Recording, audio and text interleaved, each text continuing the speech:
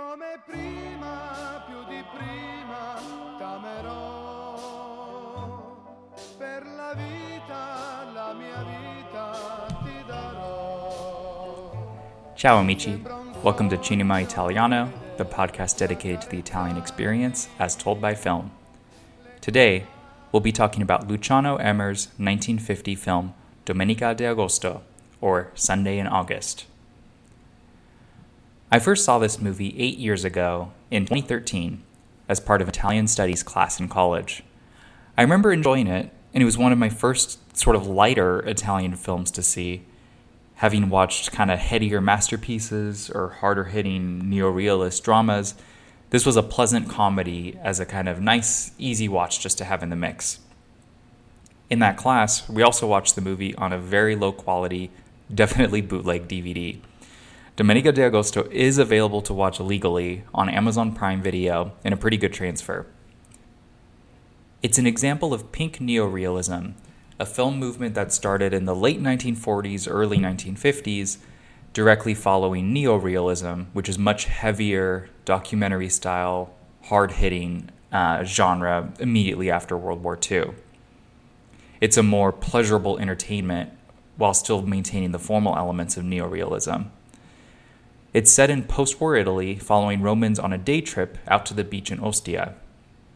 This time period in Italy is a period of growing prosperity, where families of all classes and walks of life are able to take leisure time on the weekend. Revisiting Domenica de Agosto several years later after I first watched it, several key themes popped up and resonated even more this time around. First, class distinctions and upward mobility. Second, transportation, of all things. Third, regionalism and ethnicity. And fourth, love stories.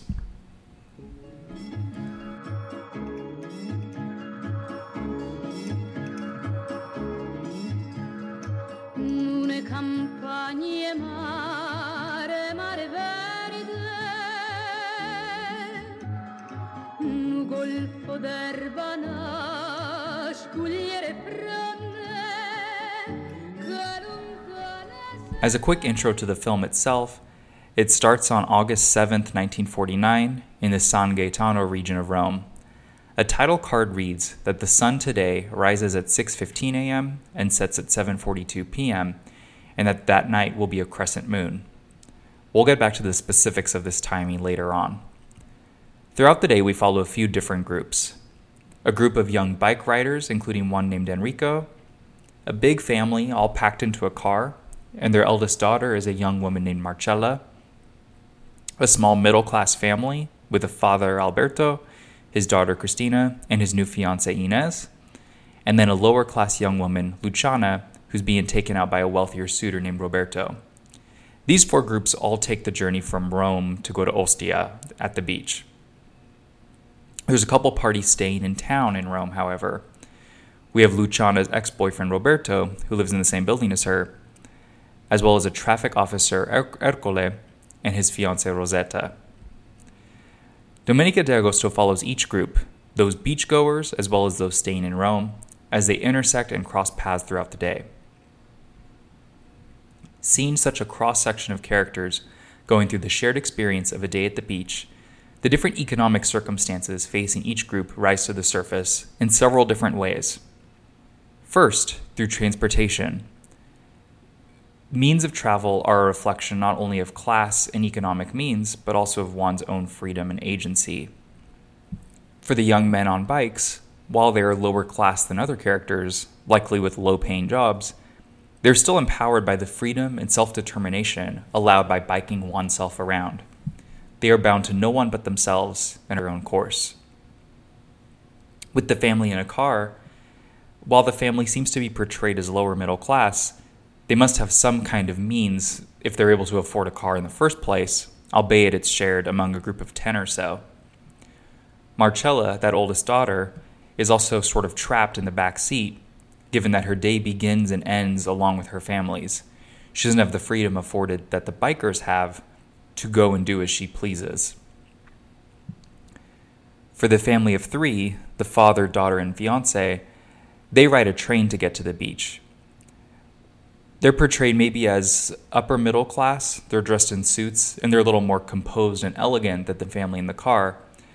That said, they're part of an almost laughably packed mob of travelers who are taking public transportation to get to Ostia. And, like Marcella, they're also somewhat trapped. The father's in a seemingly unhappy engagement, the daughter's on her way to spend the summer in a convent, and the fiancé is stuck with a stepdaughter who she clearly doesn't want. And then we have Luciana and Roberto. Roberto seems to have the most wealth and agency of anybody we've seen so far, since he has his own car and really his own freedom. That said, in terms of agency, Luciana, the girl he's picking up, is in a similar boat to Marcella. She's effectively stuck with Roberto. He's her ride to and from the beach, almost as if she's held captive as the unsettling events of the day transpire. In addition to their means of transport and how they get to the beach, where they actually spend their day and what they do there is similarly reflective of their class standing. There are two main sections of the beach, the lower and the upper class, which is called La Vecchia Pineta. The lower class section is much more crowded and noisier than that upper class side. The visitors who come there storm through the gates to claim one of limited number of tent cabins for the day, where they cook food that they brought from home. Marcella's friend Yolanda comments on the chaotic crowds on that side of the beach, that it's hard to be around people like this. On that other side, the upper class end of the beach, La Vecchia Pineta, their beachgoers enjoy sit-down dining, musicians serenading them while they eat, not to mention how spacious and roomy it is, plus attendants assisting with boating and water sports. The geography of the beach itself is also reflective of these class barriers and upward mobility. The young adults, Marcella, Yolanda, and Enrico, are able to cross to the upper class side of the beach by sneaking under the fence and hiding from the security guard. In the middle of the day, Enrico does rejoin his friends, the young men on bikes, for lunch, but when they ask where he's been all day, he dodges the question and says that it's his own business. Perhaps he thinks he'd be found out if they all went, or that the group would be too rowdy for that upper class side of the beach. An even deeper read could be that there's just only so much room at the Vecchia Pineta across that socioeconomic fence. Only a few could elevate to the other. Another attempt to elevate one's class standing comes through Roberto, Luciana's suitor. He's brought Luciana along as a sort of trophy prize to impress a baron and his social circle, for whom Roberto is selling jewelry. The baron's mistress sees right through Roberto's phony buttering up, and Roberto, in turn, wants her put in a retirement home. Later on in the film, the baron makes offensive advances on Luciana. Rather than defending her, though, Roberto asks her to apologize to the baron. His ticket to a higher social standing is by appeasing those in power, even at the expense of his trophy girl's dignity. And what's more, as a lower-class woman on the upper-class side of the beach, Luciana is stuck as an outsider. She's being asked to play by rules she's unfamiliar with, and is isolated with no one like her on her side. The decadent pleasures Enrico and Marcella are able to find on the Vecchia Pineta are not felt by Luciana. In addition to class differences, we also get glimmers into ethnic inequalities and perceptions, which in turn reinforce the strata between groups. When Marcella and her friend Yolanda first cross over to the upper class side of the beach, Yolanda, who has dark hair, comments that taller, blonder people look more like nobility. She realizes Marcella fits that description, and her physical appearance could be part of how they're able to pass with the more elite side of the beach. Yolanda also makes this comment almost carelessly. She doesn't seem bothered, or perhaps she's just internalized the idea that people who look like her aren't going to rise to a certain social standing. We also see these uncomfortable elements back in Rome. When the engaged couple, Ercole and Rosetta, go seeking help, they are escorted by an older gentleman who comments that things were easier when we were just Romans, presumably unaware that Ercole himself is not Roman. This could be a form of passing by Ercole's authority status as a traffic officer in uniform. But even outside of that, he's hearkening back to the more ethnically and culturally homogeneous Italy, pre-unification, compared to the more diverse modern Italy, unified with the South, Kingdom of the Two Sicilies, and more. Another theme that stood out was the exploration of different kinds of love. One of the most memorable lines of dialogue comes from an exchange between Luciana and the Baron's mistress. After the Baron has made unwelcome advances on Luciana, the mistress tells Luciana that love stories are all the same, and only the characters change. Perhaps that rings true for the somewhat demented social circle of exes and stepchildren that the Baron has swirling around him, but there seem to be two main types of love stories told in Domenica de Agosto. The first type of love is to search for love from somewhere external. We see this most obviously with Luciana and Roberto. Luciana says goodbye to her ex-boyfriend Renato and is picked up outside her home, a huge apartment building, by Roberto with his slick hair and fancy Studebaker car. She's pursuing this man, at least partly because of his class status. He can offer her an escape from the lower class upbringing she's known all her life. Following the family at the beach, Alberto, the father who's engaged, ends up striking a connection with Adriana, a single mother with whom they've been assigned the same cabin. Her graciousness and patience is a sharp contrast to the jabs and judgments of Ines, Alberto's actual fiancée, and he and Adriana strike up a connection as they continue to bump into each other throughout the day. He tells her that he admires her courage for continuing to live even after her husband left her. He says he feels like his life is already over. At the beginning of the day, he had dropped off Cristina, his daughter, at a convent to spend the summer, but after meeting Adriana, who has a daughter of her own, he has a change of heart and picks up his daughter Cristina back from the convent. Ines, his fiancée, is furious and insists that he chooses between the two. He chooses his daughter. As a result, Ines returns to Rome not on the train with Alberto and Cristina, but with a Neapolitan man she had struck up a connection with during the day. He had caught her attention first through chit-chat, but when he mentioned working on Via Veneto, a high-class neighborhood of Rome, she seemed intrigued by the potential of wealth and power that he represented. She ends up leaving Ostia with him in his car, only to find out his carburetor is broken, and she has to get out and push. Her perception of him as wealthy and successful has probably been shaken. Possibly the richest love story of the film is that of Marcella and Enrico, the two young adults who sneak across the fence to the Vecchia Pineta. When they first meet, they use the more formal tense lei. Then they transition to the more informal tense using tu after they get lost and have to cut through the woods to return to the beach. The distinction is hard to pick up on for non-speakers, but it reflects a growing comfortability and trust with one another. By dropping the formal tense, it's like they're not trying as hard to impress each other, and now they can see each other as equals, literally through their verbiage. That said, they still definitely lie to each other throughout the day. They've snuck into the Vecchia Pineta, for one, and their perceptions of each other are built on assumptions that go uncorrected. In one moment, Enrico admits that his hands are greasy, and Marcella's friend Yolanda asks if it's because of his car, and he replies sure, rather than correcting her and saying it's because of his bike. Later on, Marcella finds Enrico sitting on the beach, and he invites her to join him on the boat he's sitting on. She asks if it's his, and he replies, well, and just then an attendant comes up and offers to pull them out to sea, before he can consciously choose whether to tell the truth or keep the lie going.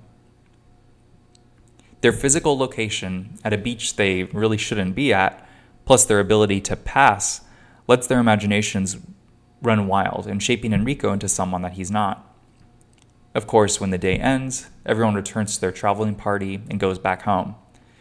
Enrico, back in his everyday lower-class neighborhood, sees Marcella out of his window, and they realize that they live in the same neighborhood. He recognizes her uncle as a neighborhood fixture cantone, and he reintroduces himself as the son of Peppino the plumber. At last, they're honest with themselves and with each other. The second type of love in this film is to renew one's love or improve oneself to strengthen an already existing relationship. We see this first, more in the background, with Luciana and Renato, who are two exes that live in the same building. Renato is frustrated as he can't provide what Luciana seems to be looking for, a way out of her apartment where she's lived all her life.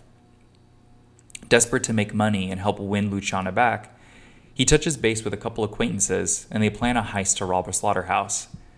As they're carrying out the scheme, one of the other men even tells Renato, "You too will have a car that makes 200, referring to the nicer, speedier car that Roberto can afford that Renato will someday acquire. The heist gets bungled though, and the group all end up arrested.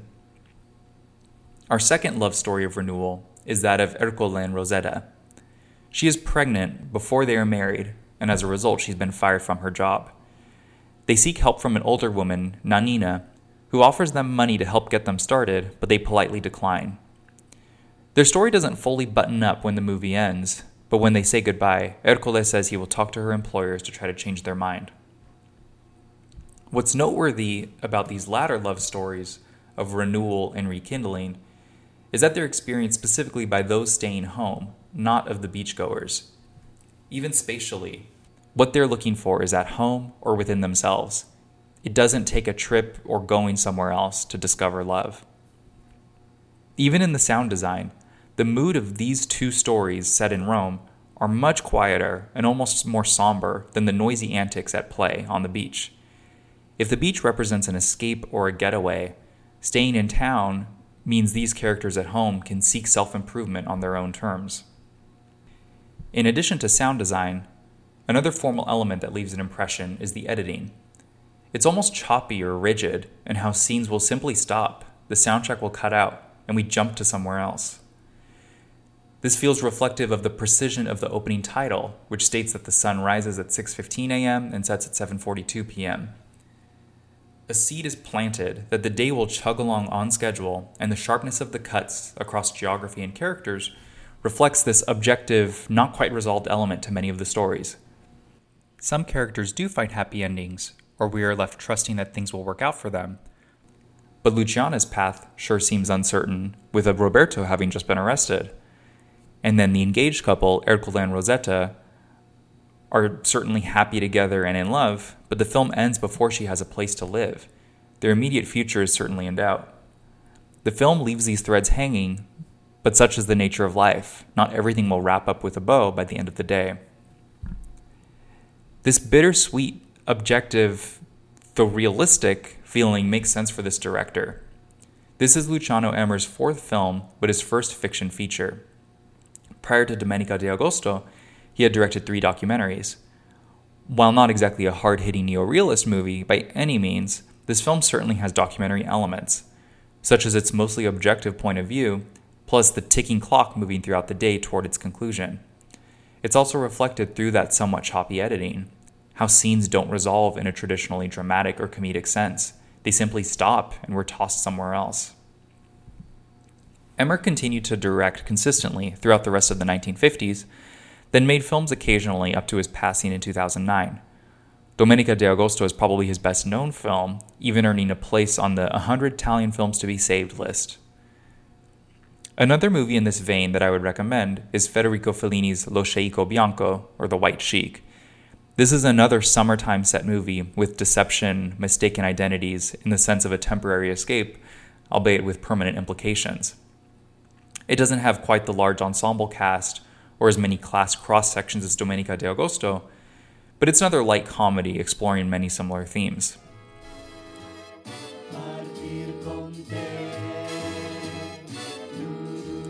Grazie as always for listening, and please be sure to subscribe, rate, and review.